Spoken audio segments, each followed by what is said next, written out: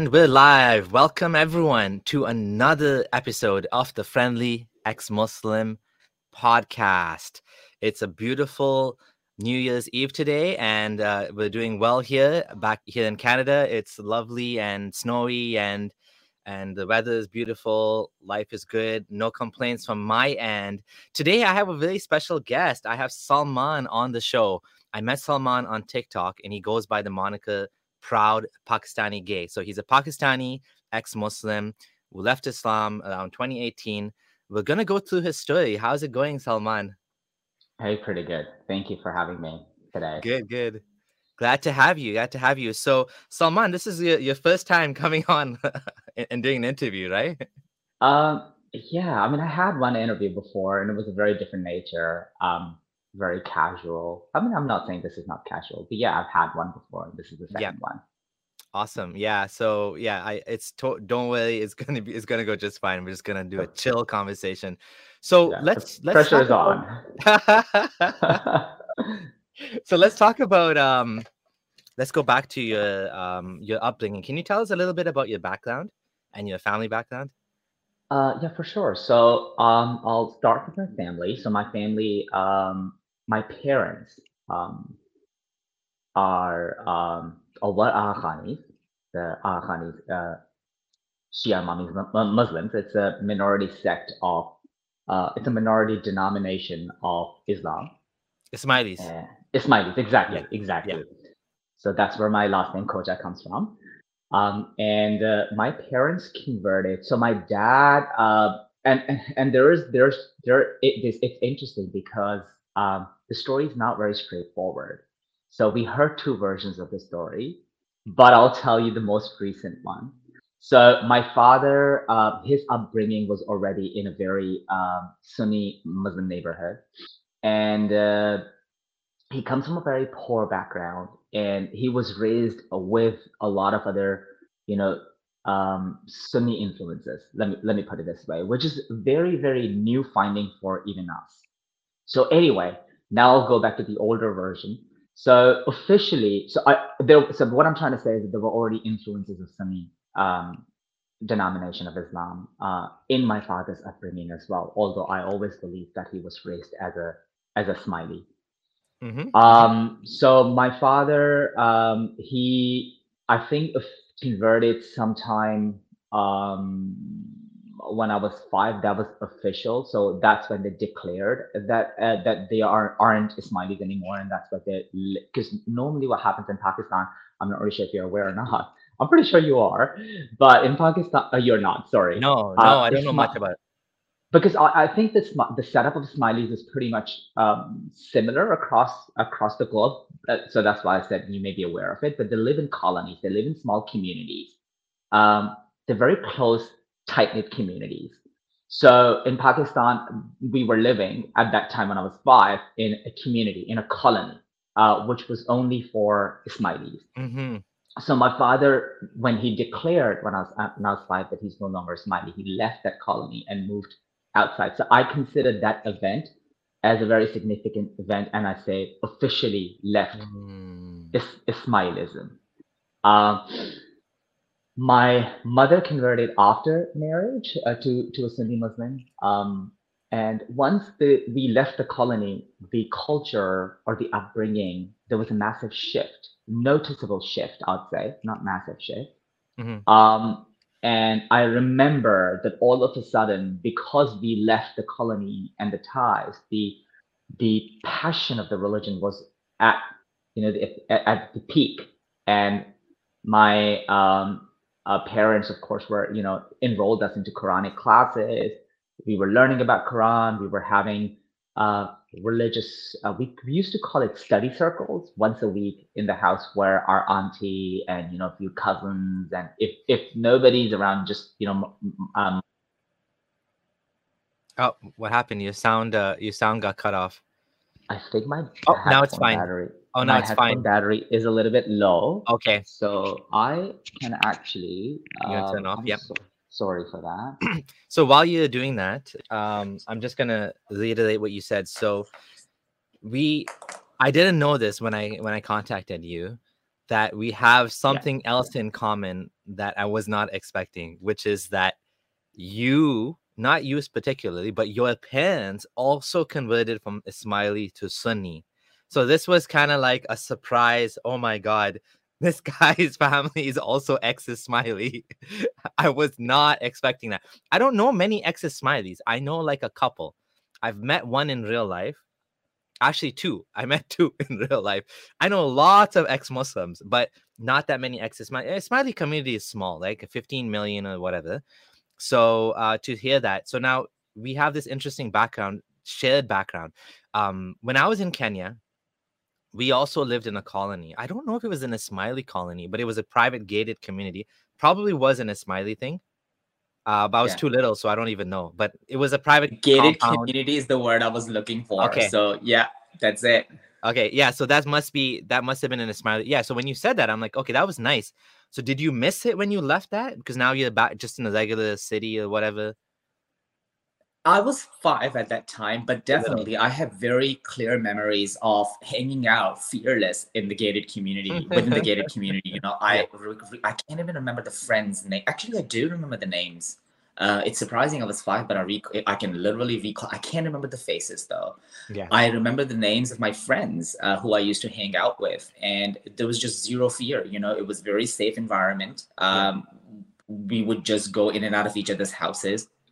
And yeah, there were no restrictions. Whereas, you know, when we moved and left that gated community and moved outside, definitely it was a different neighborhood. We didn't know anybody. So my parents were very protective of us. We weren't allowed to go outside and just play, you know, with the kids outside.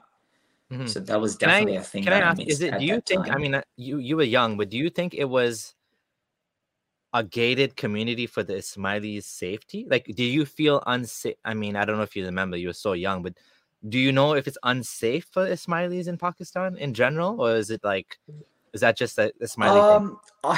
Definitely it is, because I have heard a lot of incidences, and I have a lot of Ismaili friends. So yes, definitely. Is that making a lot of noise? Nope, it's fine. In the background? No, okay, so it's just me. That's kind of getting a little bit.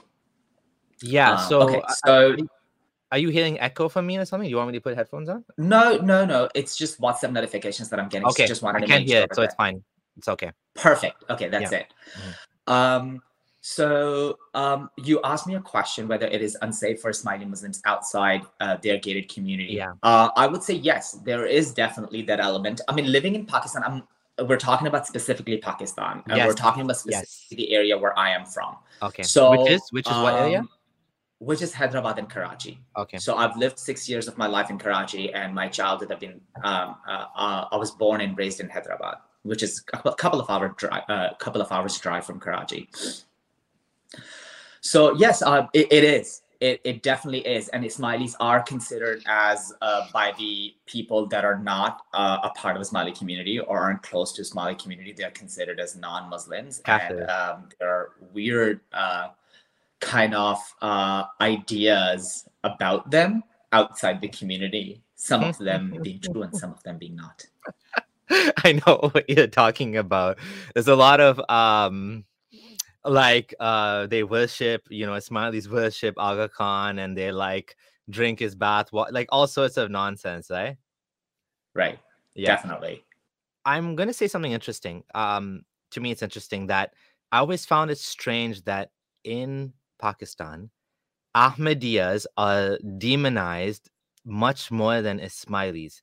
And let's talk about this a little bit. Ahmadis, also known as Qadianis, in order to get a Pakistani passport, you have to swear or declare, I agree that Ghulam Mirza Ahmed is a fake prophet. You have to do basically blasphemy against, they don't think of it as blasphemy, but they're doing blasphemy against Ahmadism. I don't know if that's the word. Ahmadiyyat. They're doing, you have to do blasphemy against Ahmadiyya. You have to basically say this is a false religion and a false prophet. It's like such a strange thing for a nation state to put that on the passport application. Ahmadis are like one of the most persecuted communities, but I don't think Ismailis are persecuted to that extent. Would you agree with that? I would definitely. I mean, I had an Ahmadi friend, and he couldn't even say Assalamu alaikum. He would feel so good in saying Assalamu alaikum to me Yeah. because he said that if I say Assalamu alaikum to other people, I could get into trouble. So he took That's so pride in saying Assalamu stupid. alaikum to me because he felt that he could, and I wouldn't put him into trouble. Oh So I my was always a God. safe person for That's him. so It stupid. is it is so stupid. I mean, yes, people are offended. I get why they're offended. I was once a Muslim, a Sunni Muslim. Yeah. I understand. But well, if you're comfortable in your religion, why would someone's belief offend you? Yeah. And why It's would you so feel so? it's so backwards. Like my dad was Ismaili and he used to say salam alaikum, but he used to say it kind of wrong. He would say salam walaikum or something. And I always used Right. to correct him. I used to say, no, it's not salam walaikum, it's assalamu alaikum, right? Or something. He would say it in a funny way. But Right. he had, and when he met Sikhs, he would say Srasika, right? He would say, their greeting. And when Right. he met Hindus, he would say Namaste. Mhm. Why are you so offended if I say peace be upon? Like, it just shows you that in Pakistan, it's like a cult that you are not even allowed to say the greeting if you're not part of the community that says that greeting. It's so ridiculous. It's so stupid. It's so backwards. It's so bigoted. At the bottom of it is bigotry because they don't want someone to think. And so tell me if you agree with me on this. The reason I think that Ahmadis are so demonized and not Ismailis is because Ahmadis look like Sunni Muslims. They sound like Sunni Muslims. Like if you met an Ahmadi, you would not know he's not Sunni. In fact, I was in university when I was studying and I was praying with this guy. We used to pray every day. And then one day he told me I'm Ahmadi. I was like, you're Ahmadi? I never knew that. Like, there's no way to know because from all intents and purposes, they're like kind of like Sunni, right? Except the beliefs are a little bit different. Whereas Ismailis, you would know because Ismailis are distinct and unique in their worship and their behavior and everything. So I'm guessing Pakistani government, I don't know why the government cares, but they're more threatened, maybe because of the religious influence of the Maulvis or whatever. They're more threatened by people that look Sunni but are not Sunni than clearly non-Sunnis. Right. I mean, you're asking me whether I agree with it or not. So I can only talk on my behalf. I can't really talk on behalf of the whole community. I know how I felt, and I know how what because I was once a Muslim, so I can definitely talk on behalf of Muslims based on my experiences. I was never threatened by Ahmadis. I was never threatened by Qadianis. I did consider them as wrong, like a lot of other Muslims, Yeah, because religiously I wrong. believe they didn't believe in finality of Muhammad, and that's where it ended. Whereas Ismailis did not believe in do believe in the finality of the Prophet, and then they believe that it's Imamat that continues. Right. And that's a different concept. That's like Shia. So there's a lot of like whether if you're going to ask me if Shias are safe in Pakistan or not, I would say no, they get persecuted too, right? But I put Ismailis in that category of Shias, whereas Ahmadis is altogether a little bit different ballgame. They threaten. In Muslims' mind, they threaten like right. When I was a Muslim, they threaten the belief, the core belief, the core principle of Islam, which is believing in one God and the finality of Prophet. So I think it's in my mind at least. Again, yeah, you could be right. It could be looks. It could be the way they speak. Which is similar to Sunni Muslims, which is why Sunni Muslims get threatened. Perhaps there's an element to that. I never thought of it that way. I always thought that their belief is different to the core principle of Islam, which is one God and one the finality of Prophet Muhammad. Right. And because they don't believe into that, that's why they aren't Muslims. But going to the extreme lengths where they cannot call their religious place a mosque, they cannot say Assalamu alaikum wa rahmatullahi wa barakatuh. Yeah. Those things I never believed in those, even when I was a Muslim. Yeah, that's just like crazy extreme. As a former Ismaili myself, I will tell you that even though Ismailis do believe in the finality of prophethood, the imamate process is basically more, I'm going to say, it is a prophet. Like, for all intents and purposes, like the Imam, the Ismaili Imam, has more power even than Prophet Muhammad did, because he is actually interpreting, according to them, he's interpreting the Quran. So that's the loophole. He's interpreting the Quran, but he is basically making the laws just like Muhammad did. And he's doing more than Muhammad. So in Sunni Islam, for example, the 5 times prayers are 5 times prayer. No scholar can change that. No Imam can say, no Maulvi or Mufti can say, well, now we're going to pray 3 times a day. But with the Ismailis, the Ismaili Imam took away the hijab, took away there's no zakat anymore. Now it's disowned. There's no Hajj anymore. Ramadan's optional. Like, all of these things that, like, it's changed. Even like the power that the Imam has is even more than the, like, basically the Prophet would have, and some prophets had. So from that perspective, yep. Yeah. I'm just going to make a slight adjustment. I really like what you're saying, because I totally agree with it. I've got a lot of Ismaili friends and Ismaili family members. And what I would say and add to that is, not only Imam has more power than Prophet, I think he has more power than God. I would say that. Because the word of God. But it's not what Ismailis think. It's not what what the outside community perceives. I think that's what we're talking about. Sunni Muslims, how they perceive Ismailis, right? So I don't think that concept that they don't believe in the finality of Prophet so registers at a level where as it registers for Ahmadis, if that makes any sense. So even Shias, Bohras, which is the same brother split between, so I don't know how much you know about Ismailis and Bohras, but they were pretty much the same community at one point. So the ideas about those communities, they're there. I mean, people do think that they are different. They are non-Muslims, or they are funded by everything in Pakistan that is not the norm. It is funded by Jews. So I've heard a lot of arguments that these communities are funded or even created by Jews. But again, the animosity towards these communities is not as much as Ahmadis. And I personally think it is because of explicit statement that Ahmadis make that we do not believe in the finality of prophethood. So the interesting thing is, I feel like they're just picking on something silly, in my opinion, because at the end of the day, Ismailis do worse than say he's not a prophet, worse in the religious sense. Like, they actually make dua to Aga Khan, Ya Ali tu Rahem Kar, Ya Mola tu Fazal Kar.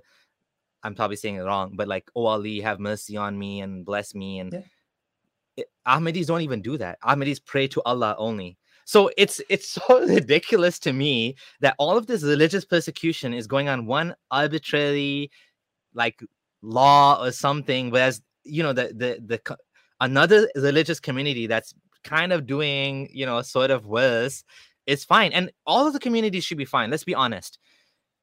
No community should be treated badly just because they worship a different god or they have different version of the religion or some different beliefs. The Ahmadi religion is actually way more progressive than, and Ismailism is way more progressive than Sunni Islam. And Pakistan is one of the worst countries in the world for where Sunnis are basically being like the not the Sunnis, but the religious enforcement of Sunnism from the government to the blasphemy law towards minorities, Christians, Ahmadis, probably Shias. It's horrid. It's really something that if you're a Muslim, but you're not Sunni, you would be better off living in Canada than living in Pakistan. As a Muslim, your religious rights would be respected, and you would have more dignity as a Muslim. They don't consider you Muslim, the other Sunnis, but you would be treated better in Canada, which is, to me, one great reason why we need secularism and why religious law should not be influencing the government. Absolutely, 100%. And honestly speaking, even so here's the thing, like we converted as Sunni Muslims. I was raised pretty much as a Sunni Muslim, right? Should we say that I was accepted within the society because I had the privilege. I wouldn't disregard that privilege, that other people don't. I was a male I was I am a male, not I was, but I'm just talking about in that society, right? I was in Pakistan, I was a male, I was Sunni Muslim, so of course I had that privilege. But even, even I did not have the rights that I think a human being should have. So yeah, it's a very difficult and weird society, It's just weird. I don't know. I don't know how to explain it. But if you're a woman, say, for example, I would say you'd be far better off in Canada. If you're poor in Pakistan, you'd be far better off in Canada than you'd be in Pakistan. If you are any religious minority, specifically atheist, specifically an ex-Muslim, you'd definitely be better off in Canada or anywhere else than in Pakistan. So yeah, it's a difficult place to be in, I would say. People don't realize, though. Yeah, it's, some of these issues are third world issues, and some of them are issues that are caused by the religion itself. Like that's just like the blunt way to put it. The actual, of course, it all depends how you interpret the religion, right? I mean, there's definitely progressive ways to interpret Islam, but to me, it boils down to the religion is discriminatory by its very nature. The religion has all of these special treatments between, like, different, you treat people differently based on what religion they are. If you're a kafir or you're a mu'min, whether you're my sect or a different sect, there's different treatment. Like, some people ask questions. I remember as a Muslim hearing questions like, can I marry a Shia? I'm Sunni, can I marry a Shia? And you would hear sometimes answers like, well, yeah, if you're a male Sunni, you can marry a Shia woman, but not the other way around. A Shia man cannot marry, a Shia woman, a Sunni woman cannot marry a Shia man. Like, there's no real right and wrong to these answers, because the scholar will make up the answer what he thinks makes sense, and it's all man-made at the end of the day. But yeah, it's just, the religious doctrine is not good for humanity. That's my opinion. I believe that we can do much better, and we've seen that, like, in the Enlightenment project, secular humanism, the Universal Declaration of Human Rights. This is all really good stuff that has made the world a better place. Yeah, I totally agree with that. I do think that religion is evil in nature. I definitely think that if we did not have religion, we'd be far better off as a society. And at one point, religion, if you think of the way I look at the religion, and that's why I hesitate when I call religion evil, it's because if I look at the origin of it, it may just be a law, set of rules, set of regulations that worked it for that society. So it may well be very modern in the times it was brought in, right? I mean, there's a reason why there were so many followers of Muhammad or of Jesus, whatever religion you want to talk about, right? So, and if you look at it in the context of that society, it does appear very modern, very liberating, but you can't just hold on to those ideas. I mean, that is devastating for the current modern society that we're living in. So yes, religion is definitely evil in the current scenario. I totally agree. And I wish that we could have a secular government. And one day, hopefully we will in Pakistan. So I would, one thing I would say to that is, I would say that broad stroke, I would maybe narrow it down to, the current, like, interpretation of, especially Islamism, is evil. I would say that if someone wants to privately practice their religion, that is their right to do so. I don't think they will be better off for that. I think they'll be worse off. But that would be their right to do so. So, and then of course there are other religions that are not like Abrahamic religions, for example, like Hinduism, Buddhism, and stuff, where there are some actually really interesting things in there. For example, mindfulness, meditation, and things like that, which I think are actually good. Now, I don't believe in karma, I don't believe in reincarnation and all that other stuff, but for sure, I'd say religion had its purpose, and there's a reason why we had religion. And it basically, in Sapiens, Yuval Harari says that this belief in a shared God, shared spirit belief is what allowed Homo sapiens to kind of band together. And you see that many governments will use religion in order to conquer, in order to unite.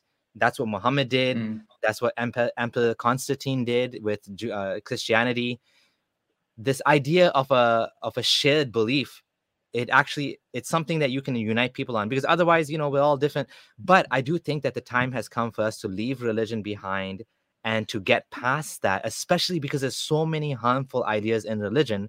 And we've actually evolved societies now that have human rights, and they have structures in place to protect the vulnerable. We have LGBT rights, we have rights for animals, we have rights for women and children, things that didn't exist. And yes, religion maybe added some to some of those, but also took to some of those, right? Took away some of those. Right.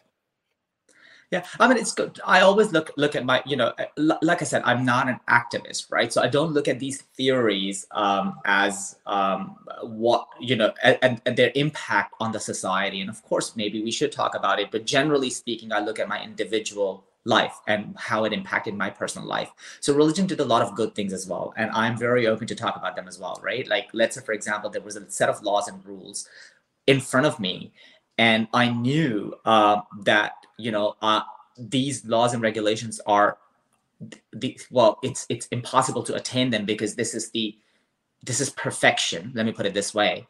But let's say, for example, my parents are doing something against those rules and regulations, I could challenge them. So it gave me that authority to challenge them, to think outside the box. And that was especially if you look at our setup, where we were doing the study circles, we weren't holding on to the ideas or traditions that were passed on from generation to generation. There was always that element, okay, well, the religion says this, why are you doing this? So I still recall my dad was very tired one day, and there was a knock at the door, and there was someone that he did not want to see. So he said to me, Salman, go and tell them that I'm not at home. And I said, I'm not going to do that, Dad. You've taught me not to lie. And I still remember that. And that, now, should you call that upbringing, or should you call that religion? It's very difficult to separate the two. But at that point in time, that power, that authority that I had as an individual child, maybe 10, 12 years old, I thought that it came from the religion, from God, right? So that was a positive aspect of the religion, where we could challenge our elders and give us that authority and that power. At the same time, that power can be misutilized. And I think it is misused more than it is put to the right use, right? And it's the same power whereby a brother tells a sister that she cannot go outside the house without covering her head. Who are you? Same, to tell your sister, who gives you authority? Just a piece of meat between your legs that looks different than what your sister has? You know what I'm saying? Like, a father telling the daughter who she should get married to. Same religion gives that father the power to tell the daughter. I don't get it. So I think it's just the same power, which can be used positively or negatively, right? But why have that in the first place? And that's why this is why I sometimes get confused. Why do we need religion in the first place? Because since I've left the religion, I honestly feel like that there wasn't any need of the religion. Like, all the things that we were taught, the good principles, ethics, they could be found anywhere else. They're just morals, well known to the humankind, not necessarily to Muslims. Yeah. And those are the things that really, kind of, when I started questioning myself, I'm like, well, this is not really something that I want to believe or I want to follow.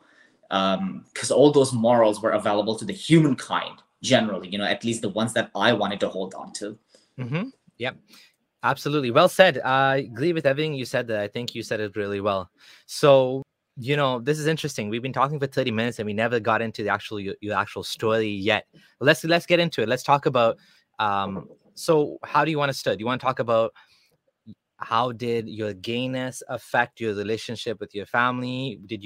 When did you tell them? Did you tell them? You didn't tell them? How did that affect your belief in Islam? Did it affect it at all? Did you feel any internalized guilt? Okay, first of all, I have to say something. I'm sorry, I'm going to interject. You use this word gayness. It feels as if it's something, it's an adjective. Uh-huh. Being gay is a part of me. It's a part of my identity. I can't look at it as gayness, as being separate from myself. So I just wanted to clarify that. Yeah. It just sounds, I know it is absolutely correct. Yeah. In the way you're using it, it just sounds weird to me. Okay. So should I say like you're being gay? Kind of like being that? gay. being gay. That's me. That's who I am. Right. Right. Yeah. So you're being gay. So could you tell me like how that affected, did it affect your religious belief? Did you feel any internalized shame and guilt? Because that's something I hear from other friends of mine that were gay. Tell me how you were thinking and how you're feeling. Sure. So, I mean, being gay definitely has to do with me, thinking outside the box. Did I leave the religion because I was gay? I would say no, because I actually was at a place where I was completely accepting of homosexuality as a Muslim. Oh, so wow. My identity, yes. So this is. So I'm going to tell you quickly about my journey, and then we can go deep into it, just so that you know the phases of my life, and then you can decide what phase you want to focus on, right?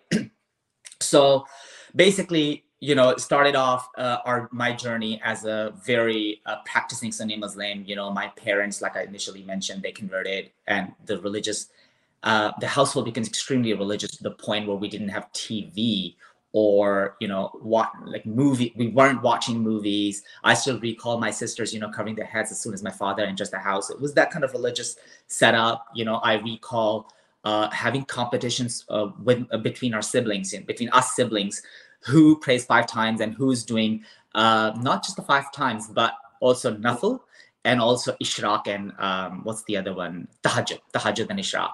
So we were so religious that we were like competing with each other, and then we would keep adding elements such as, let's say, okay, who recited Quran, who recited translation. So it wasn't just about the recitation of Quran in Arabic, because in the household, the focus was let's read the text, let's understand it.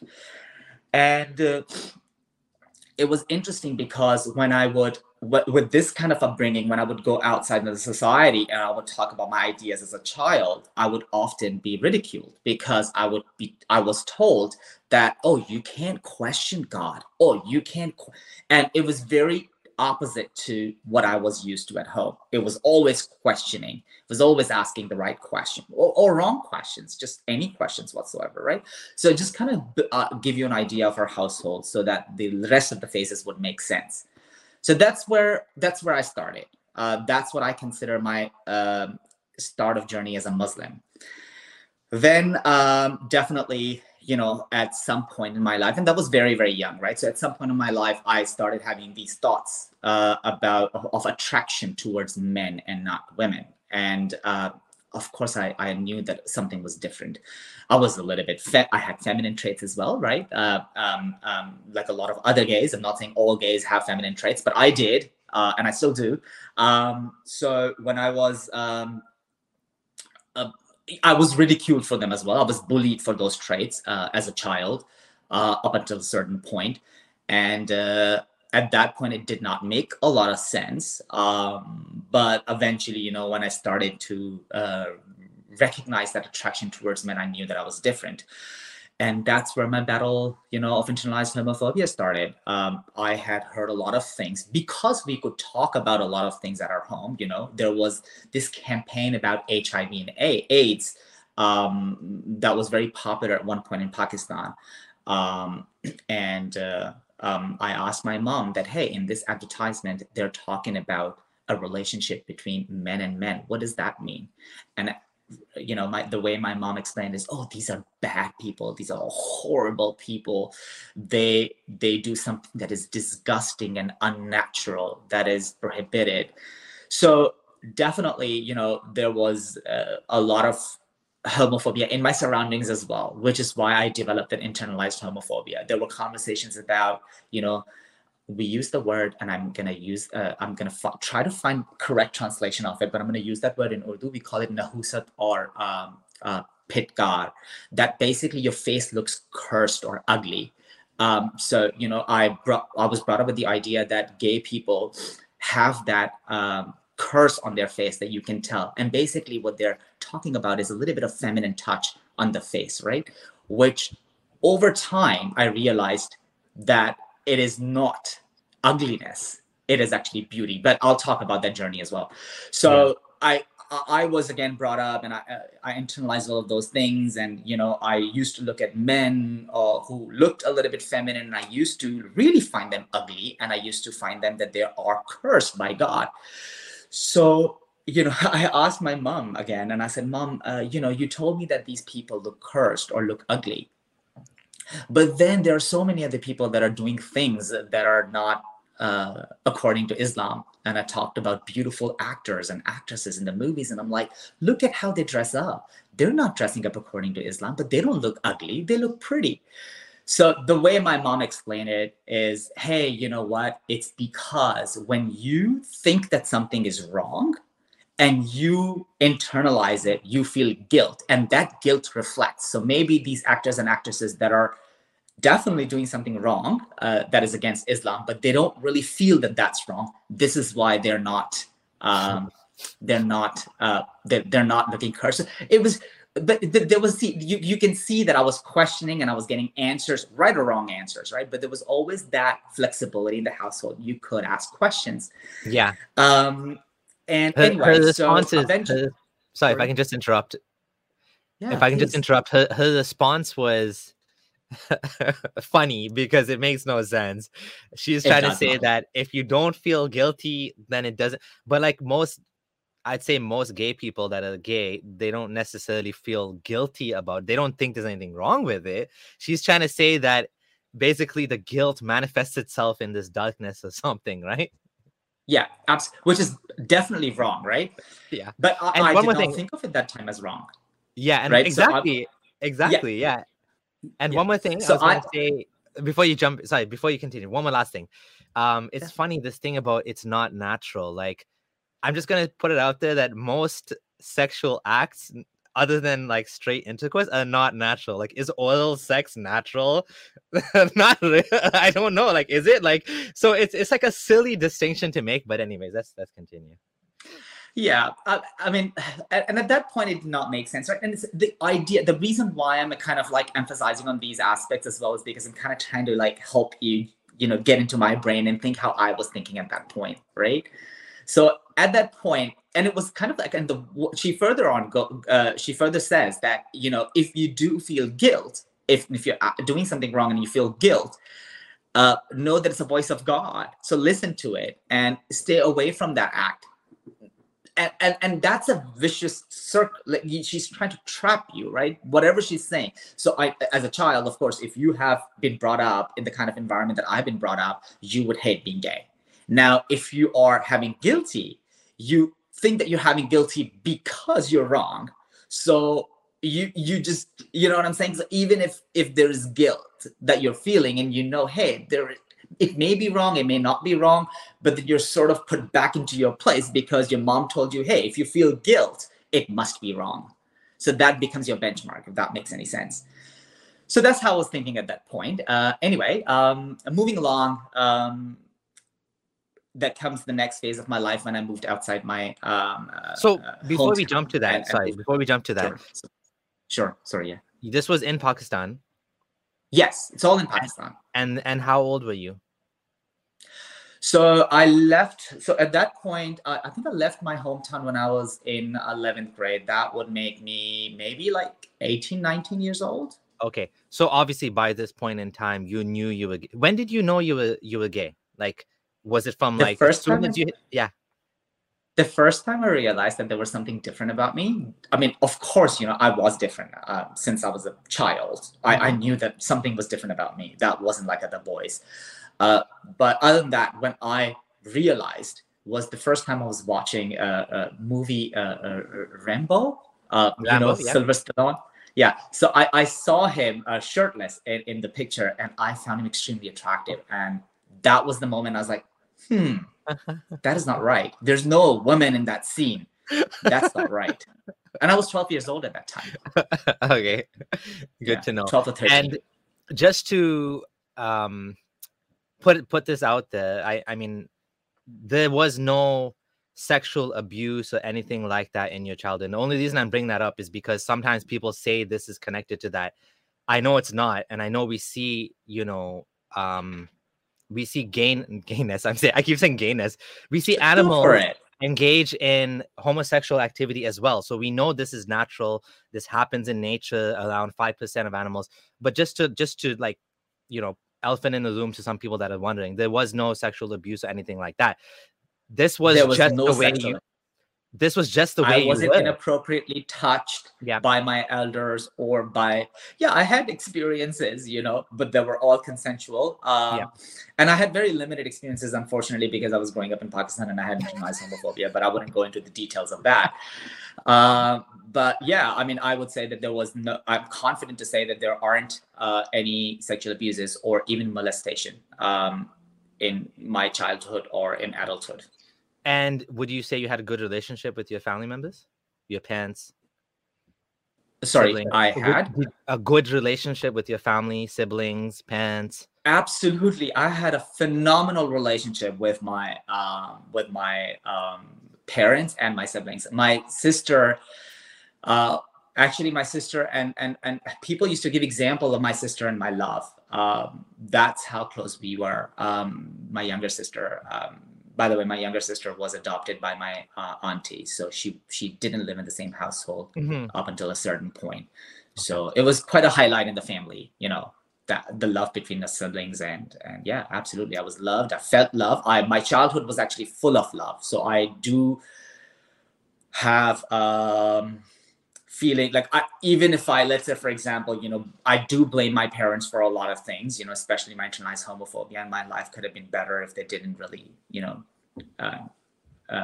teach those like toxic values, teach those things, that are not still, I wouldn't say, because I've overcome them successfully, but up to a certain point, I had to deal with them. I blame them for a lot of things, but I do remember being loved and safe and secure, and my basic needs being met. And not just the basic needs, I would say. I was the only child of my parents.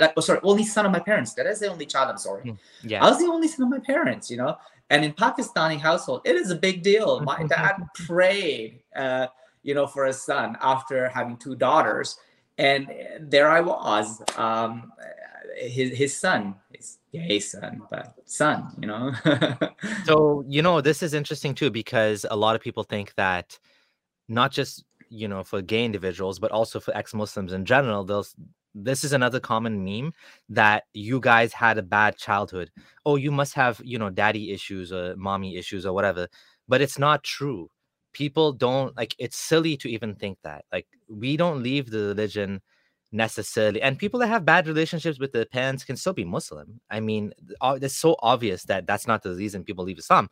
But the reason we leave Islam is because the teachings, they don't fit with reality. And you're a perfect example of someone that has a good relationship with your parents, your siblings, and yet you still found your way out of the religion. So I interrupted you, but now we can, if you want, continue just to the next stage of your life. Yeah, please feel free to interrupt me, right? Anytime you'd like to. Thanks. So the next phase of my life is I move out of my hometown. I'm living on my own. Now I'm allowed to do and make whatever experiences I want, right? I have no super close supervision of my parents. I was living with my grandma, but my grandma didn't know what was going on in my personal life. And it was all internalized homophobia. And unfortunately, I did not get to experience anything. I stayed away from it. I was trying to get into more and more into religion. The more I would feel the desire of, acting upon my gayness, let's say. But, the more I drove away from it because of my religious upbringing and because of that guilt trap that I felt trapped into, literally. And at some point in that struggle, so up until that point, right, I am not even allowing myself to think on my gay desires, think about my gay desires. I'm prohibiting. Of course, I can't control them, right? So the thoughts are there. I'm finding a man attractive, and I am attracted, and I want to check him out.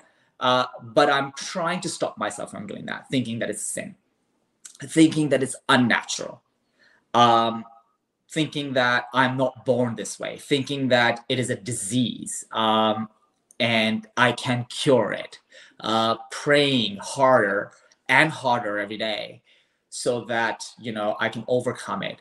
Also trying to know girls and date them, so that, thinking that they are going to save me somehow from being gay. Eventually, I came to terms that it is not unnatural. It is something that I'm born with. And that is all happening while I'm in Pakistan. And I have to embrace it. And then and that narrative, I strongly believe it's very, very damaging. But I started believing for the gay community, but I started believing into that narrative that you're born gay, but so it's natural to be a homosexual, but it's not okay to act upon your homosexual desire. That's And the Islamic thing they say there. Yeah. And I started believing into that narrative, and I said, okay, well, I am born gay. This is how God has made me, but it is a test. What kind of pathetic God it is that it's testing you that way. That's telling, and it's this separation. Unfortunately, people are unable to separate the sexual component of being gay and the desire of being loved and being able to give somebody love, right? I wanted to love a person like any other man. My desire of that was very, I would say in a Pakistani context, very male in nature. I wanted to protect somebody. I wanted to, be the breadwinner of the household. Like how I was taught, as a male child. So those were my desires. I really wanted to do that for someone. So it wasn't really the sexual component that was, hey, I find this guy attractive. And I want to, have sex with him. That wasn't the only thing that drives you when you're homosexual. Exactly. It's the desire of being loved. Even when you're straight. Even when you're straight, like it's so silly. People don't see this. Like they always reduce it to sex. But right. Think of it as a straight person. I mean, for those of you who are straight and trying to put yourself in the mind of a gay person, it's very easy to understand. Just think of yourself. It's not only about sex. It's about being loved. It's about someone to take care of you. It's about a partnership. It's about building a life together, right? It's about shared dreams and goals and spending time. I mean, the sex is like 5%, maybe 10% of, I mean, I guess depending on your age, because when you're younger, it's probably like 50% for guys. But as time goes by, as you mature into an adult, you care less about that and you care more about other things, and it becomes part of your life still, but it's not the focus. And of course for younger guys, it's different, but yeah, that's such a good point. It's not just about sex. It's about relationships with others. It's about love. Like people need to understand it's about falling in love, all of the things that you want to go through. Gay men and gay women have the same desires that you do.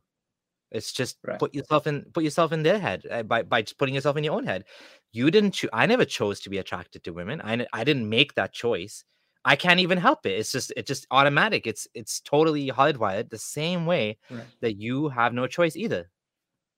And I'm talking about my experiences and my thought process back then, right? So now I think completely differently. I think that it's not even just the desire of being loved. It's a part of identity. Like I was gay when I was a child. I felt different. I did not have any desire to provide shelter to anybody when I was 5 years old. I did not have any desire to bring, food on someone's table, to earn money. I did not have any of those desires. I didn't understand what sex was, right? Point. So I did not know those things, but I knew I was different. So now, and this is going to happen, like over the course of this interview, I'm going to say things that I don't believe anymore, right? It was like, I don't believe that it's a male desire to protect. I think it's a very, what do you call that? Binary, gender binary way of thinking. But and I've evolved, right? So, but I'm going to try to do justice to the story. I'm going to tell you how I was thinking at that point in time. So at that point in time, I knew that, okay, well, now it's natural. I am born gay, but I cannot act upon it because it is looked down upon by God.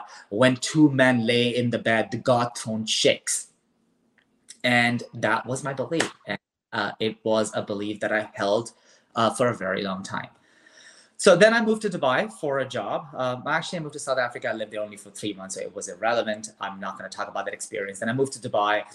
And when I was in Dubai, I was like, you know what? I want to explore that aspect. So like you said, the sexual component of the desire was very high at that time. I wanted to explore that. And and that's why sex education is so important, because honestly, especially for homosexual people, for straight people too, but now in the West, at least, we do have that education, sex education for heterosexual people, and they're trying to introduce sexual education for homosexual. And I think there is some form of homosexual sex education as well, but it's not as good. That's what I understand from what I've read. So I started looking for experiences, and I had a first encounter with this guy. We couldn't even have sex. It was terrible. I started crying with hiccups. I don't still understand whether it was my internalized homophobia why I cried, or it was just, we were different. It wasn't jiving. Two men, right? We didn't know what to do. I didn't understand that. I didn't understand where I stood about anything. I'm dealing in my own misogynistic and internalized homophobia, phobic thoughts, while not knowing what to do with another man. And that was very confusing. So I started crying with hiccups. So anyway, nothing happened then. So and that was a journey. And then I met someone, and, we had amazing time. And honestly, in that time, I didn't feel like the God, and that was the question that I asked: why would God, is he like a 2 years old that he would throw his toys out of the window and his throne will start shaking because two people are having such a beautiful time? What the hell did we actually do there? Why is he so narcissistic and has got so much ego? So I had those thoughts in my mind, right? God's throne was shaking because he's watching and he's enjoying it. Okay, well, that may be very disrespectful to a lot of your viewers who are Muslim. So yeah, sure, of course, definitely. But I don't know why. These things don't even make sense. I don't know why they're there. Yeah. So anyway, so then I started questioning those aspects of the religion too. Started looking into it, started, reading. And at that point, somehow, and there was one important aspect of my journey that I missed. And that was because we were allowed to question in my household, I would bring these ideas that I would hear from outside, and I would discuss them with my parents. So now this is going back to the childhood phase. But your parents were not in. You mean you're telling me when you were back at home, or you mean from Dubai you would call your parents? No. So back at home. So going back to the childhood, right? Mm-hmm. So let's say, for example, I heard from a child that, hey, you cannot question God. You cannot question his existence. And I brought that idea to home, and I'm like, can we question his existence? And my dad said, of course you can. Here's the evidence. Of course you've got to. Here's the evidence. Here's the evidence. You keep questioning. These are people interpretations. So I was always open to this idea that everything that I'm hearing is not a part of Islam, because it could be just the interpretation, right? So the culture, right? And So now coming back to Dubai, when I'm having these thoughts, right, that God's throne cannot shake. So I'm again questioning the religion and the interpretations of the religion. And I'm like, maybe it's just the wrong interpretation. So I started looking into it, and I realized that it could be. The whole story, whenever you talk about being gay in Islam, people would refer to the story of Lot. Yes. And then I started looking into that. And honestly, that was such an eye-opening story, because in that story, what I recognized and realized is that Lot, these people had wives, first of all, at their homes. Then they see these guests, right? And they want to rape these guests. And when they're raping, and again, I'm talking about the mindset at that time, right? I don't think like that anymore. I'm not a Muslim. I just want to be very, very clear. I'm justifying these ideas and justifying Quranic verses, but that's not how I think anymore. Yeah.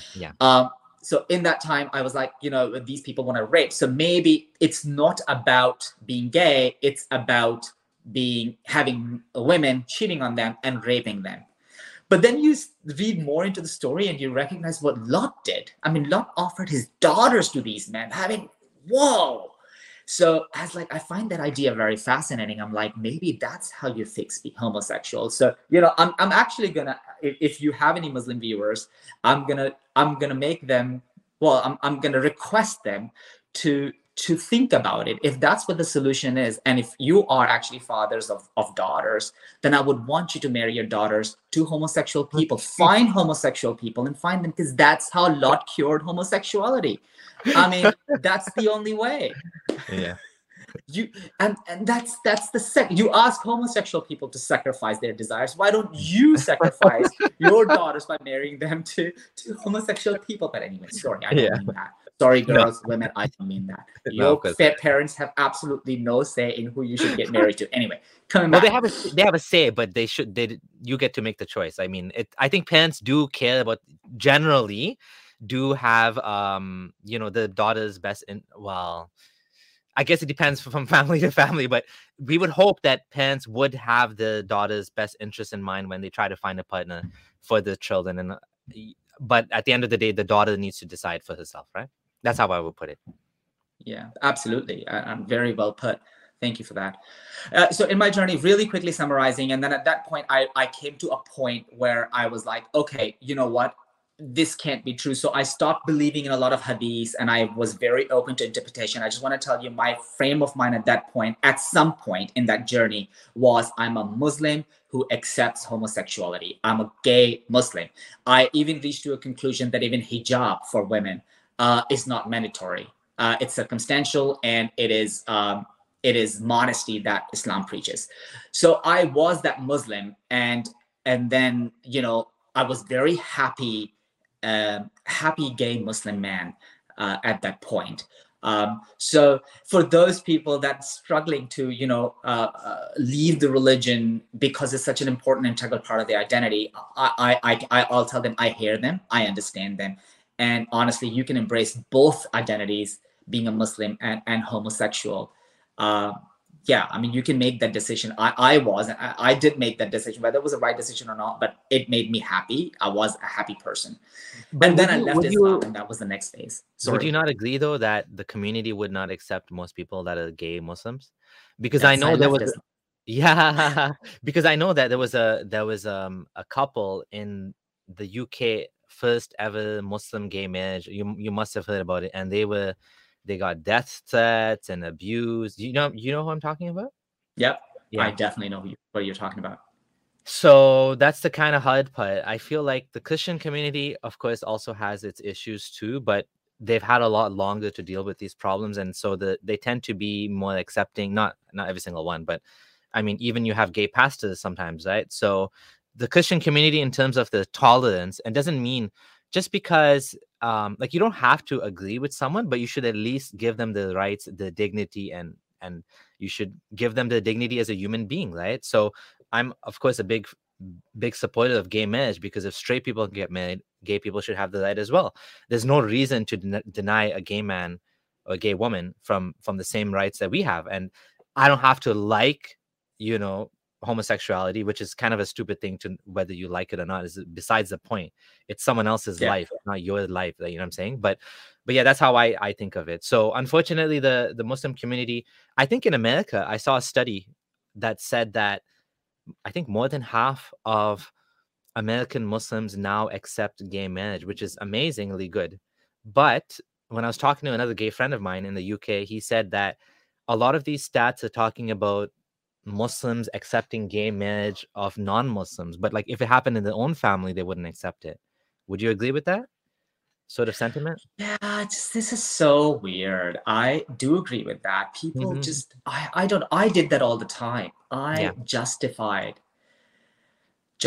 every single religious belief that I had for some reason. So I think that's their justification, because they think that there is a battle going on. At least it reflects that. For me, it is good because it shows that they have capacity to think, and they are having that battle. And religion is such a part of your identity. It is hard to let it go. So I get that. Like, I get why they would come back to it with a different interpretation. So to me, it is the same process that I was doing. You can see that, okay, well, I can't really not support gay marriage. That is definitely would make me inhumane, right? So I'm talking about those people. So they're definitely better than those people that think gay people should be killed. We're not talking about that lot yet. So these people can think, okay, well, gay people shouldn't be killed, but it goes against the teaching of my religion. So how can I find a way to adjust my interpretation of it? And ultimately, you know, and that's why when I have conversations about religion, I said, let's have conversations about religion, not according to what you interpret. Because I was once an amazing and an awesome Muslim. I was once a very liberal Muslim. There was no, like, if I talk about my idea of human rights to my idea of human rights when I was an accepting Muslim, there's zero difference. So being a Muslim, you can reach to a point, right, where you are totally liberal. But then why I left religion was I found it contradicting to the text. Did you see that? So there was a huge contradiction. So if I can just the religion. If I can just nail in that point before you move on to the next point, this is something that I like to stop and kind of pause on, because it's something that I think many people need to hear. You can be Muslim and still respect human rights. You can be Muslim, like what you said needs to be highlighted. Your values towards humanity were the same as a Muslim as you are now, meaning, you know, for me too, let me just tell you, I converted to Sunni Islam. We didn't really talk about that, but I converted to Sunni Islam. And one of the things I was puzzled about was when I heard my friends saying, you know, being gay is wrong or something like that. And I asked my dad is was a Smiley. And I asked him, I said, does that make sense? Like, being gay is bad? And he was like, no, gay people are born that way, right? And they didn't choose that. Now, I don't necessarily agree that I think there's a little bit more nuance needed than just to say that gays are born gay, because I think that it's more than just the genes. It's genes plus epigenetic factors. It's a little bit more complicated than that. But regardless, it's not a choice. I don't believe that sexuality is a choice, regardless of whether you're born or whether it happens by the time you hit puberty. Whatever the case is, it's not changeable. It is what once you are what you are that. So that's not the point. That's a red herring. But that's what my dad and maybe said. It is changeable. I mean, there are people that go through, you know, those experiences as well. They become ex-gay. Yeah, I suspect that they're just burying it deep down inside in order to conform. I'm no one to invalidate those experiences too. Sure. If you want to become an ex-gay and you think it can happen, spend all your life becoming an ex-gay. The problem with ex-gay is it's a dangerous thing to try to convert someone's sexual. The reason I don't like that is because it's a very harmful idea, and it can cause a lot of mental damage to someone to even think that that's even possible, because then they might consider that maybe I can change, whereas the reality is the science. To me, I'm not an expert. I'm sorry, in no way I'm advocating for conversion therapy. That's not what I meant. I was talking about personal choice. Not to go through conversion therapy. Not to go through those. That's not. But what I'm talking about is, okay, well, you know, I am not going to act upon my homosexual desires. If that's what you want, you know, sure, by all means, you can talk about that experience, you know, by all means, right? It's a personal experience, but you cannot force that on someone. I'm totally against conversion therapy, and I'm so glad Canada banned it. I'm a big advocate of banning conversion therapy, just to be clear. Exactly. You're right that, you know, we can respect people's right to say that they're ex-gay, but I'm sorry, I don't buy it. It's like, can I become gay? I don't think so. But regardless, that's beside the point. The point I wanted to make was I asked my dad about this, and my dad said, no, like, there's nothing wrong with that. That's just the way they are, right? They're born that way. That's what he said. And I was like, yeah, that makes sense. There's nothing wrong with being gay. Now, but the religion was teaching me something else. I converted to Sunni Islam. I've been told. So I had this internal conflict in my mind where I would say things like this. I would say, okay, listen, I understand gay people are born gay, but I'm not being a bigot. It's just my religious belief that they're not allowed to be gay. It seems weird it sounds very horrible to even say that. But I was trying. And as soon as I left Islam, I'm like, get rid of this shit belief. Obviously it's fine to be gay. I just went back to what my instinct was, which was what I believed all along, but I was kind of covering it with the religious belief, because I had no choice. So this is an example of how religion blocks you from free thinking, because you're not allowed to think certain things. You're not allowed to believe it's okay to be gay because Allah said it's not okay. So therefore, it's not okay. I mean, yes, there are ways to reinterpret that, but what I mean was, according to my straightforward Sunni interpretation, like the mainstream interpretation, being gay is haram. So I just said it's wrong, but I'm saying it's wrong from a religious perspective. That's why I used to tell non-Muslim friends, I'm not against gay marriage, but I'm against gay marriage from a. It sounds so stupid to even say that now, but you're protecting yourself, though. You're protecting your, because religion is a part of your identity, so you're protecting that identity by saying this. But at least you're not advocating for killing them. You're not advocating for, and I think that's also a very good place to be in. If everybody on the globe, all Muslims, because that's what our channel, like this is what you're talking about on your channel, right? If all the Muslims can actually come to a point where they say, okay, well, I need to protect my identity, but I can't really, force them to not engage into homosexual acts. I have to let them be who they are, and that's okay.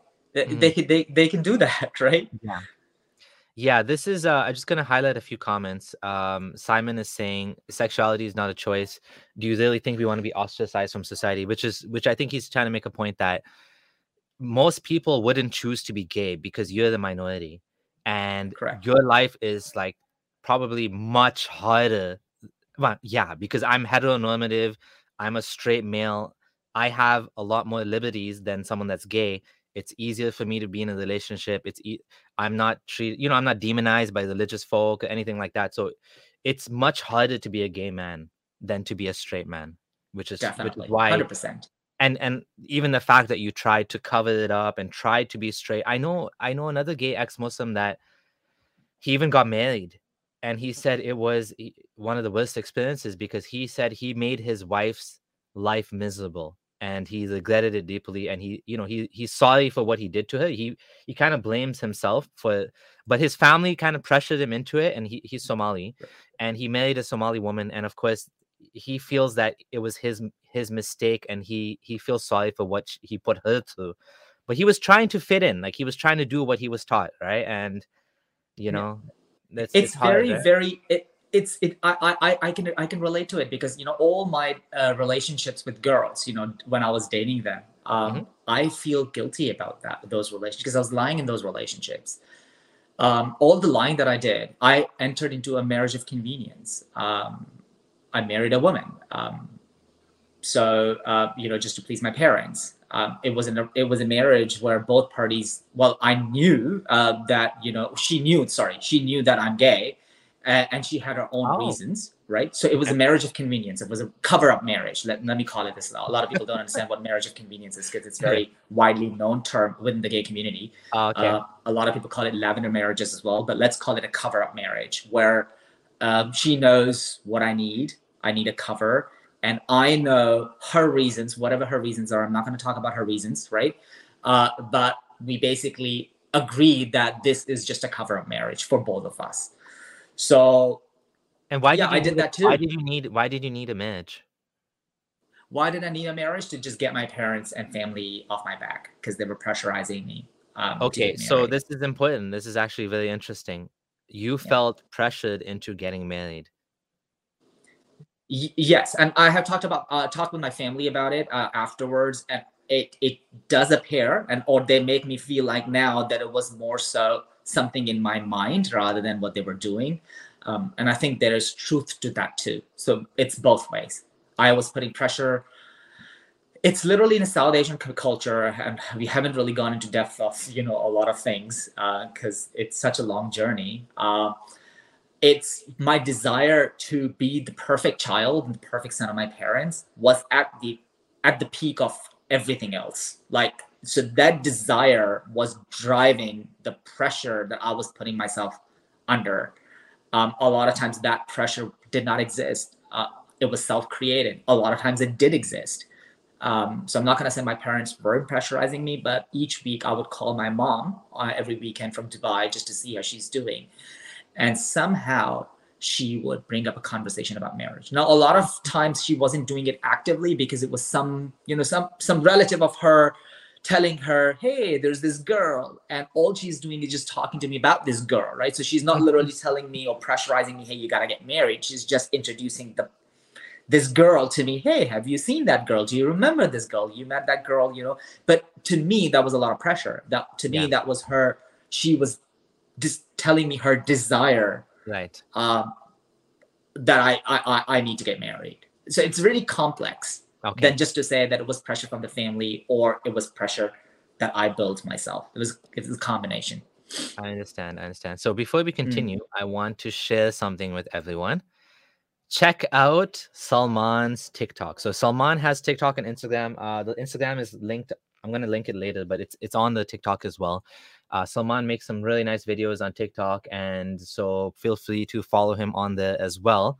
And maybe at some point you'll be making. Do you have any plans to make a YouTube at all, or are you going to stick to TikTok for now and Instagram? Hello, Salman? Yeah, are you here? Can you hear me? Can you hear me, Salman? Hello? Can you hear me? Can you hear me? I think I lost Salman. Hello, Salman? Oh, your sound is gone. Okay, so I can't hear you. Something happened. So like I was saying, check out Salman's TikTok. It's linked below. And while I wait for Salman to come back, if you are liking this channel and enjoying the content, friendly ex-Muslim content, please do consider supporting the channel. You can do so on Patreon. So it looks like I lost Salman. So if you can consider joining the channel, your support is greatly valuable. I have people helping me to edit videos, doing the subtitles. Hey, Salman, are you back? Yes. Okay, awesome. While you were away, I was just sharing. I shared your TikTok for those who are interested, and also I was asking people for financial support. So if you'd like to support the channel, I would mostly appreciate it. It looks like I am in need of some new equipment right now. my audio and video is all out of sync, and my video card is dying. So I would appreciate financial support. It is most appreciated. Thank you, guys. Thank you to all my patrons. Thank you to people that come to all the streams, like and subscribe to the channel, all that great stuff. We're not done the story yet, but wanted to share this. And Ofal Ian, thank you for the 100 SECs. I don't know what SEC is, what currency that is, but I'm going to highlight your comment. Being gay is as unnormal as being left-handed. My daughter is left-handed and my son is gay. Thank you for sharing that, Ofal. Yes, that's 100% right. Do you have any comments on that, Salman? Yeah, sure. It's unnormal to you. So it's unnormal.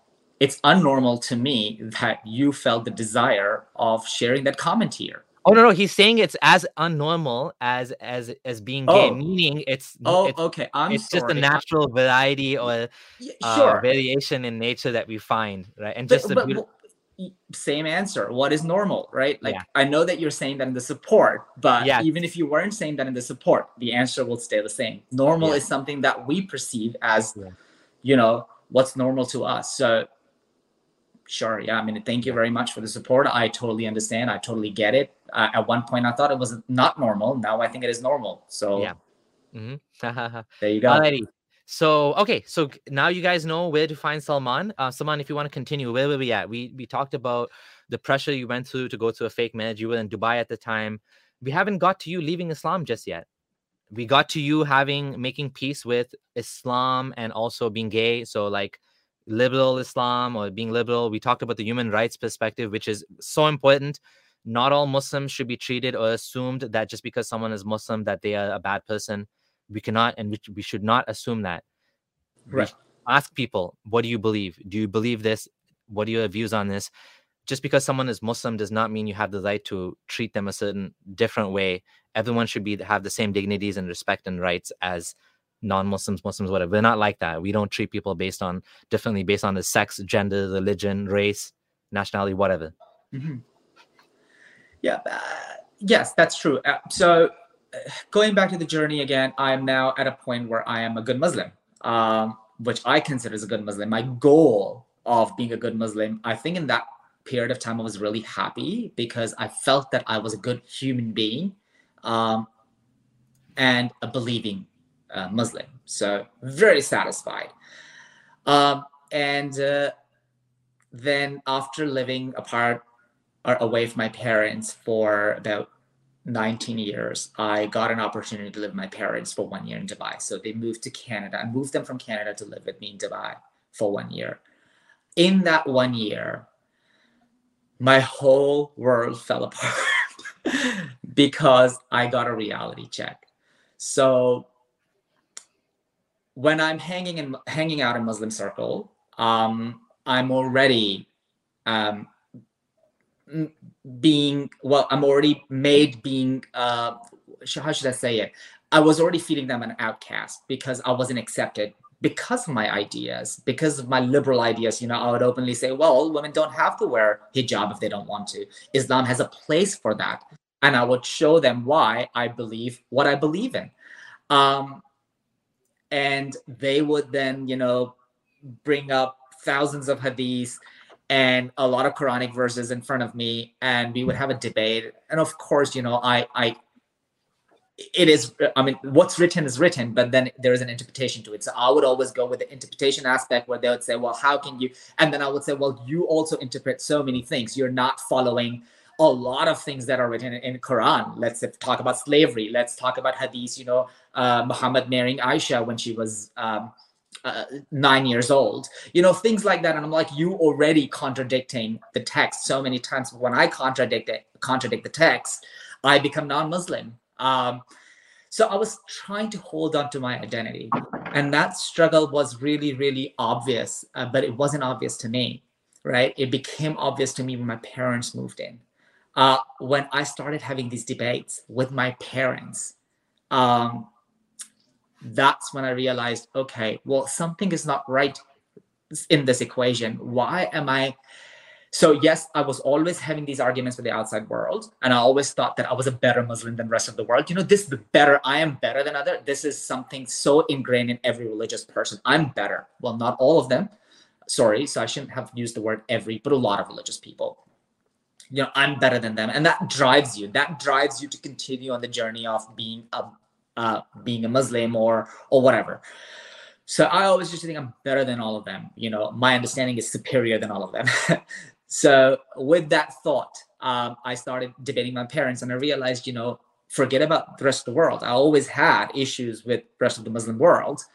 In my own household, I was encouraged to debate and challenge these narratives that are accepted by the rest of the world, the rest of the Muslims. In my own house, they are no longer accepted because I have come so far in my interpretations that my interpretations have become unacceptable to even my parents. And that was the realization point. And I'm like, something is not right. So I started talking more to the Muslim world. I deliberately, which I wouldn't, because I was living in Dubai, I had a lot of non-Muslim friends. I had a lot of, Muslim friends. So there were different friends, and we wouldn't even think about having religious conversations. So in my very close circles that were Muslims, I started having those conversations, and that was another reality check. Okay, well, I have perhaps moved too far in my interpretations to the point where it's all about holding that identity that's dear to me. And then I started questioning, why is that identity dear to me? I am already not being accepted by this community, right? So, and then I recognized the identity is dear to you because, it's a community, it's a sense of belonging, right? And that's the community that, and it's very different than the identity that I had as a gay, because as gay, I am not connected with the LGBTQ plus community. It's such a shame, growing up in Pakistan and just recently moving to the West, I'm still trying to connect to that community. But that desire of being gay didn't originate because I wanted to be accepted or I wanted to be, part of community, but I was holding on to my Muslim identity because of that. So when I recognized that I'm holding on to this identity just for people, I'm like, that's it. Why am I holding on to it, right? So then I said to myself, I'm not a Muslim anymore. And yeah, I started making small statements in front of my family. And then the next journey started where basically, I was not a Muslim anymore, non-believer, but then declaring that to the community, which again, none of them believed that I was a Muslim, but yet me saying that I'm not a Muslim was such a big deal to them.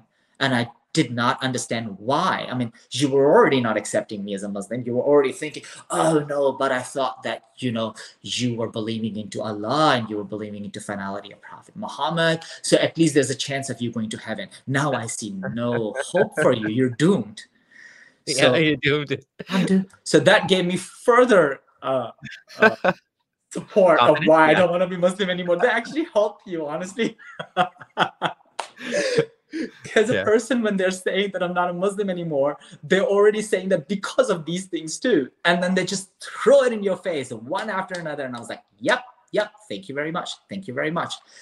But with all of that, what comes next is the idea that you're no longer a part of community, or you don't have that community anymore. And that's loss. You have to go through that grief. You come out of that grief and you come out on the other end far stronger and better and happier. But you do have to go through that process. Yeah, I resonate with that because I went through that as well. By the way, thank you, Music Guy 20, for your $20 donation. Very kind of you. I went through losing all my friends, and I am at the point now where when you're an activist, it's even worse. Being an ex-Muslim is one thing. Being an ex-Muslim activist is kind of dangerous, kind of, like, depending on your situation. And so I don't have any Muslim. I have like a couple of Muslim friends, like very, very selective about Muslim friends now, because I worry about the dogma getting in the way of their relationship with me and potentially feeling there's like a conflict of interest. Many Muslims feel like they can't be friends with me because I speak about Islam and I'm ex-Muslim. So I resonate with the fact that you lost a lot of friends. So what did you do after that? You made new friends? How's your life going? So that part of your journey, it was tragic, but it was necessary, right? Would you say that? Yes, definitely. It was, and it's like coming out as a gay person, coming out as a non-believer. It is difficult, or as an ex-Muslim. I keep saying non-believer. I'm so sorry, because in my mind still I'm struggling in using the identity ex-Muslim, because I do know that ex-Muslim identity is associated with being an activist. And I'm not saying that I'm not going to become an activist, but I'm not an activist right now who talks about, Oh, that's fine. No, I mean, I consider the title ex-Muslim is not, I don't consider that like an activist title, although it was invented by activists. I think, okay, I'm even forgetting, my mind's going blank. But the point is, it is a label that is meant to draw awareness to the issues that are particular to former believers of Islam. Meaning there are many atheists and agnostic out there that are ex-Christian, ex-Mormon, ex-Jehovah's Witnesses, and they all have a little bit of a different flavor to the stories and the journeys. For example, being gay is much worse in Islam and usually much more difficult for ex-Muslims. I mean, your story is actually, believe it or not as bad as some other stories I've heard. Like you said, your family is very loving. I know one guy. Sure. Okay, tell me. Yeah. Dude, let's talk about that. The family relationship. Well, I don't enjoy good relationships with them anymore. Okay, because of leaving Islam and because not really because of being gay. That's because of being gay.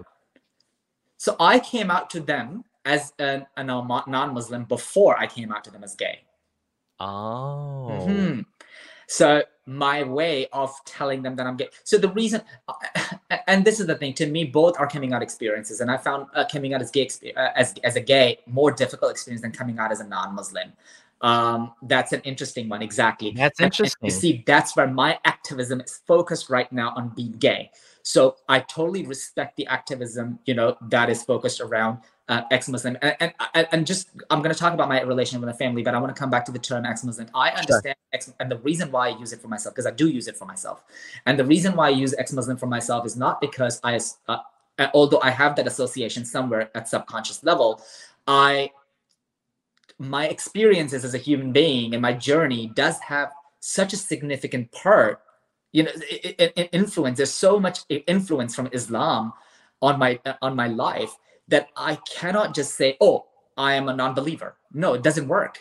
Non-believer, I'm an atheist. That doesn't define my experience or my journey.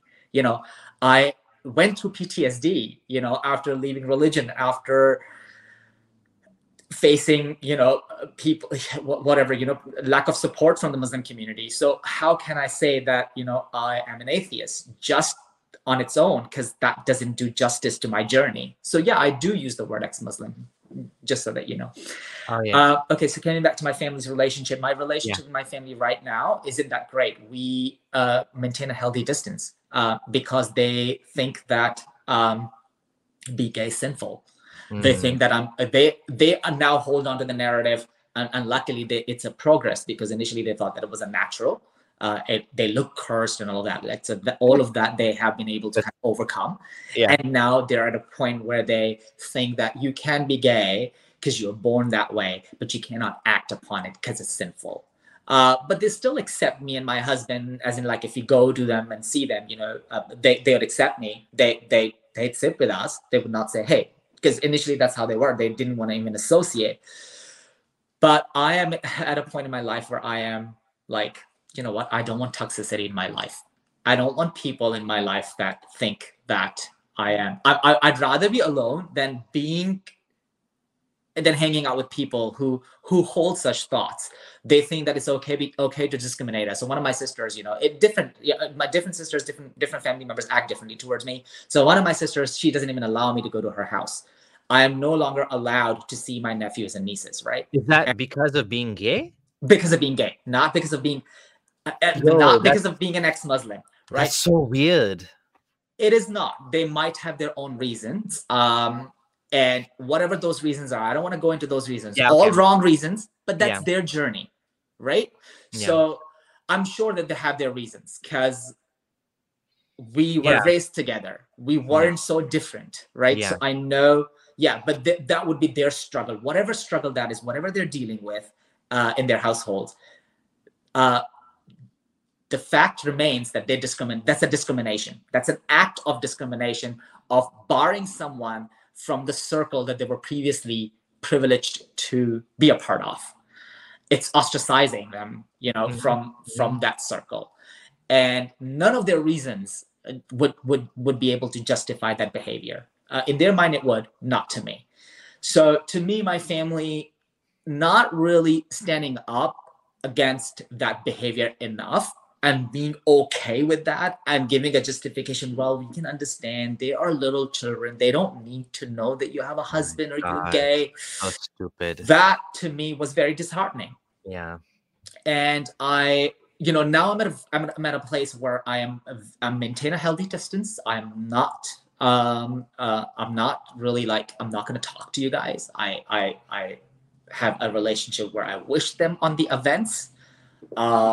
But I've come to peace of mind where we don't have to necessarily mingle with each other. And I think they have come to that conclusion as well, which is very good. So we're both at a happy place. It took them longer to arrive.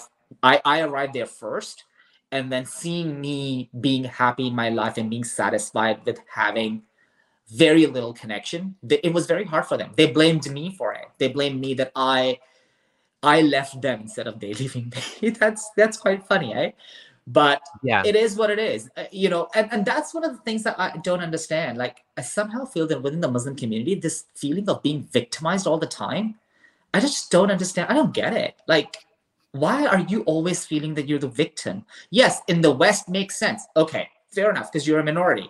And I stand with the religious minority. But in freaking Pakistan, you're freaking 95% of the population. Dude, hello. You're privileged. Yeah. And you take away people's rights. You victimize people because of your beliefs, and then you want to hold on to this idea of Islamophobia. When people talk about that in Pakistan, it does not make sense to me. It does make sense in the Western, definitely. But I was gonna say, but to be fair, to be honest, Muslims have really good in Canada. And I'm talking about my experiences as a formerly practicing Muslim. I used to have a big beard, pray 5 times a day. I wouldn't shake hands with women at the office. I would go for Jummah prayer and nobody could say anything to me. Like, I was still accepted. I still got jobs. I was still treated with dignity. People would think I was weird. I remember sitting down on the train with my former boss. Now I'm former boss, but my boss at the time. and telling him things like, yeah, I wouldn't buy a house on mortgage because it's haram, even if it financially made sense to me. And he was looking at me like I was crazy, but he respected me, and he tried to dialogue with me, and eventually these guys that I worked with helped me to start to see the problems in Islam, not from the morality perspective, because I was convinced completely that morality is from Allah, but from the like logical perspective. Like somehow some of the things they said clicked into me, and slowly but surely I was able to find my way out of Islam. But my rights and dignities as a Muslim in Canada, I cannot say, yes, there is anti-Muslim bigotry, but the fact is there's more bigotry towards Muslim minorities in Muslim countries. There's more racism in Saudi Arabia and probably Oman and Qatar and these countries. They treat the minorities, they treat Bangladeshis and Desis and Pakistanis and all of these people with so much disdain. They call Black people abid, like slave. There's so much open, like it's not just covert racism, it's overt racism, it's open racism. It's when you tell them you're from Africa, they treat you differently than when you say you're from Canada. Like I would tell people I'm from Canada, they would suddenly think I'm rich when I was in Egypt. Then I would say I'm Kenyan, and they would be like, "You're not Black." Like, like you're not Black. I was like, "What? Yeah, you're not African. Yeah, no, you're Indian. You're Pakistani. They would always say Pakistani."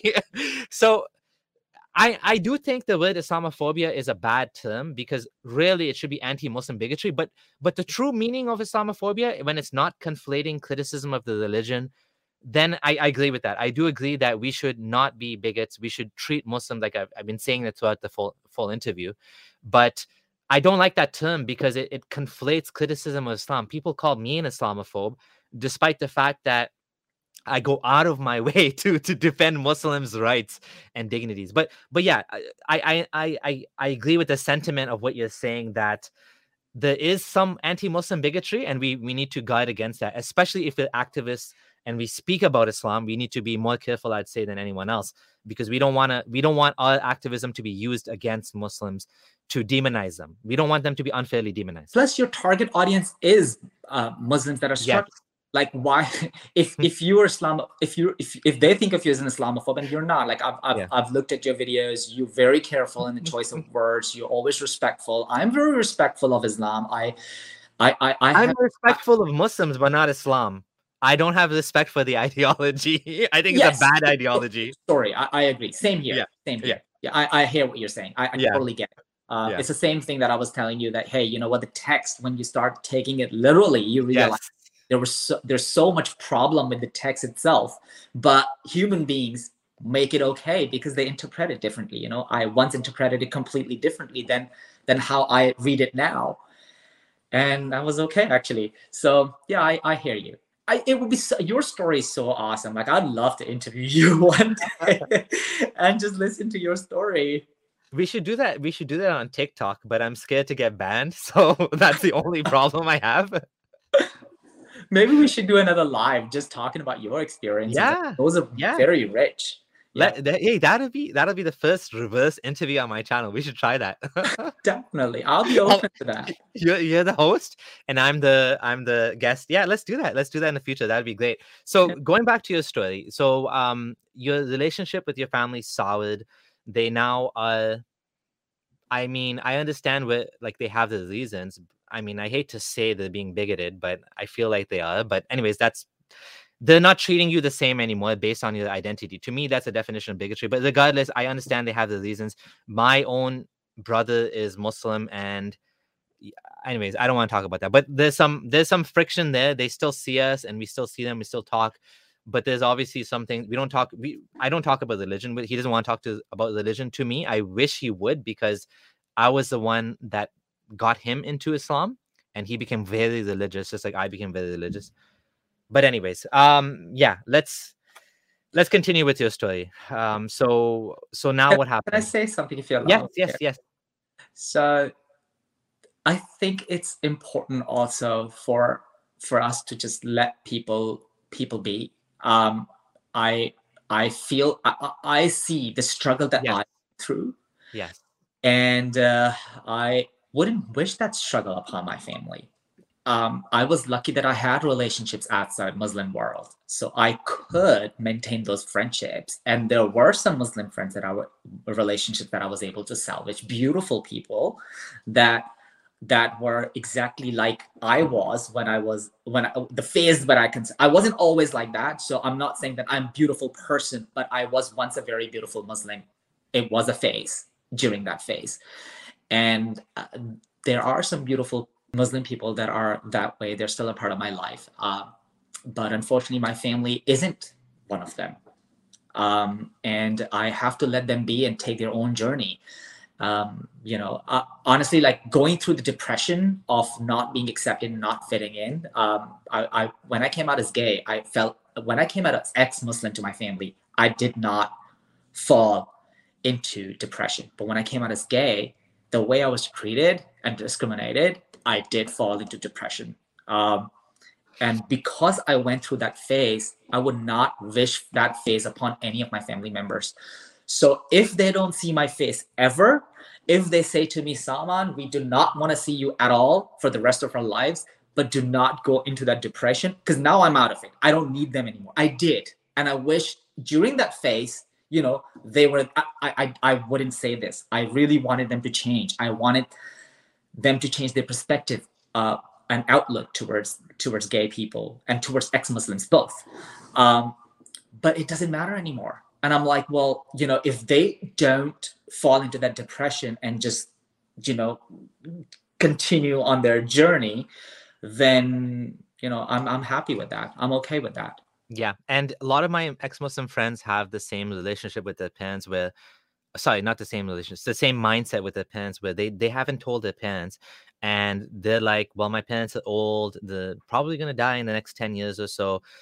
I will come out as an ex-Muslim publicly once they die. Like, I literally have friends like that. And it's totally, I totally get that's your choice. You have every right to do that. They don't want to lose access to their nieces and nephews. And they're hoping that they can be a positive influence on their family while they're still in the closet as an ex-Muslim. And I understand that. I could never do that.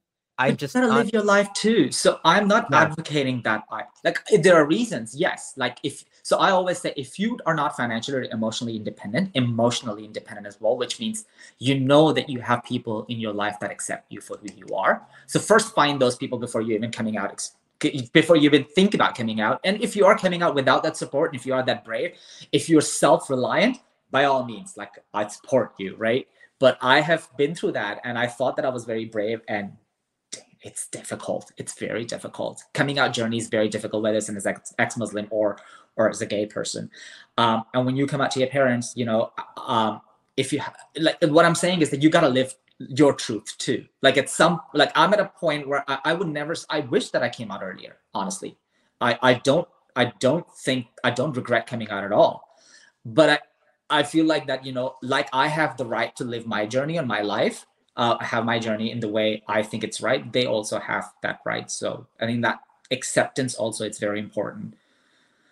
Yeah, totally. So, and that's a good point too, that they have every right to, I mean, I hate to say cut you off. They have a right to cut you off, but they do. I mean, my family has a right to not talk to me if they don't want to. Thankfully, my family is very liberal and they don't have that issue. So they still talk to me and stuff, other than my brother, who is a very strict Muslim.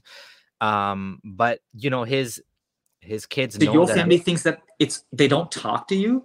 No, most of my family has no issue with me they have a little bit of an issue with me talking about Islam. They're like, you're an extremist atheist. That they think atheism is extreme. As they put it, it's extreme to be atheist. I'm like, it's just different. I don't believe in God. You believe in God.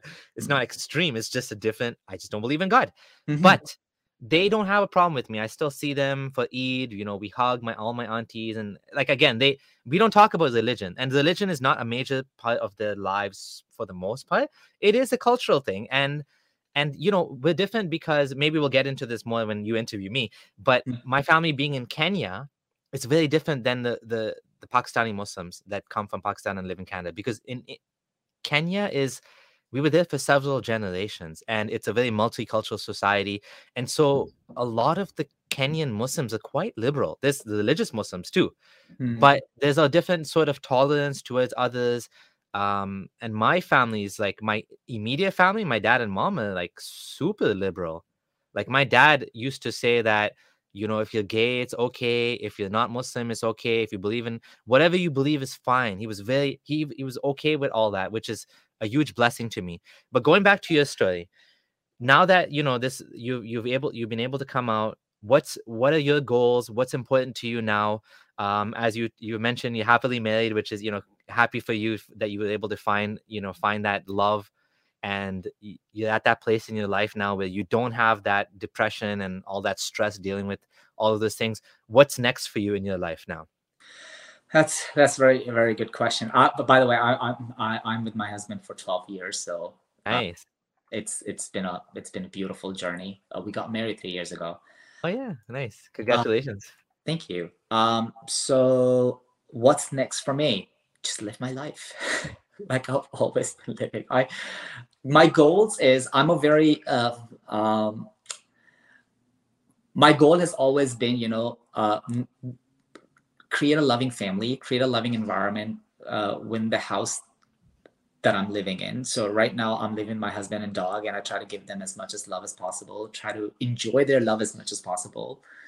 And that's really important to me. That's beauty. So I guess that's what I wish to continue doing.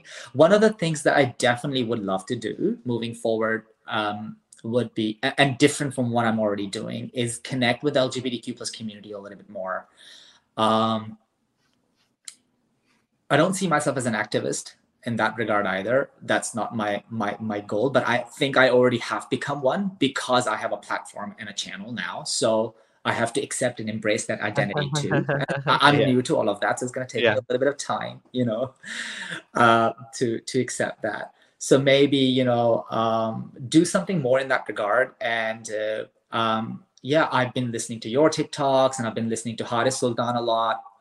And maybe that's a part of another identity that I need to sort of embrace, that now I am an ex-Muslim, I'm a part of that community. To what extent, and to what extent or not, I would want to involve in that community too, right? So that is, I think those will be the few things that I need to figure out moving forward. But honestly, I'm at a very happy place in my life, and that's how I want to continue living. Like I wouldn't change a thing. I'm super satisfied and super happy with the decisions that I've made. I've made mistakes in my life like anybody else makes, and I've learned from those mistakes. And I'm growing each day, and I never intend to stop growing. Those are the principles that, and I continue learning every day. Beautifully said. And I just want to say I really enjoyed this conversation with you. Do you have any final words you want to say to the Muslims that are listening, to anyone else that might be out there that's watching the show? Now's your chance, and then we'll end on that. Good. I mean, to Muslims, I would say that if you are struggling with your with the ideas of what you consider as moral and what you're told, it's okay to feel that way. Do not reject what you're feeling. Process it. Something beautiful will come out of it. It may not necessarily be, you know, you talking and talking in an interview like that, you know, as an ex-Muslim. It may not be that, or it may be that.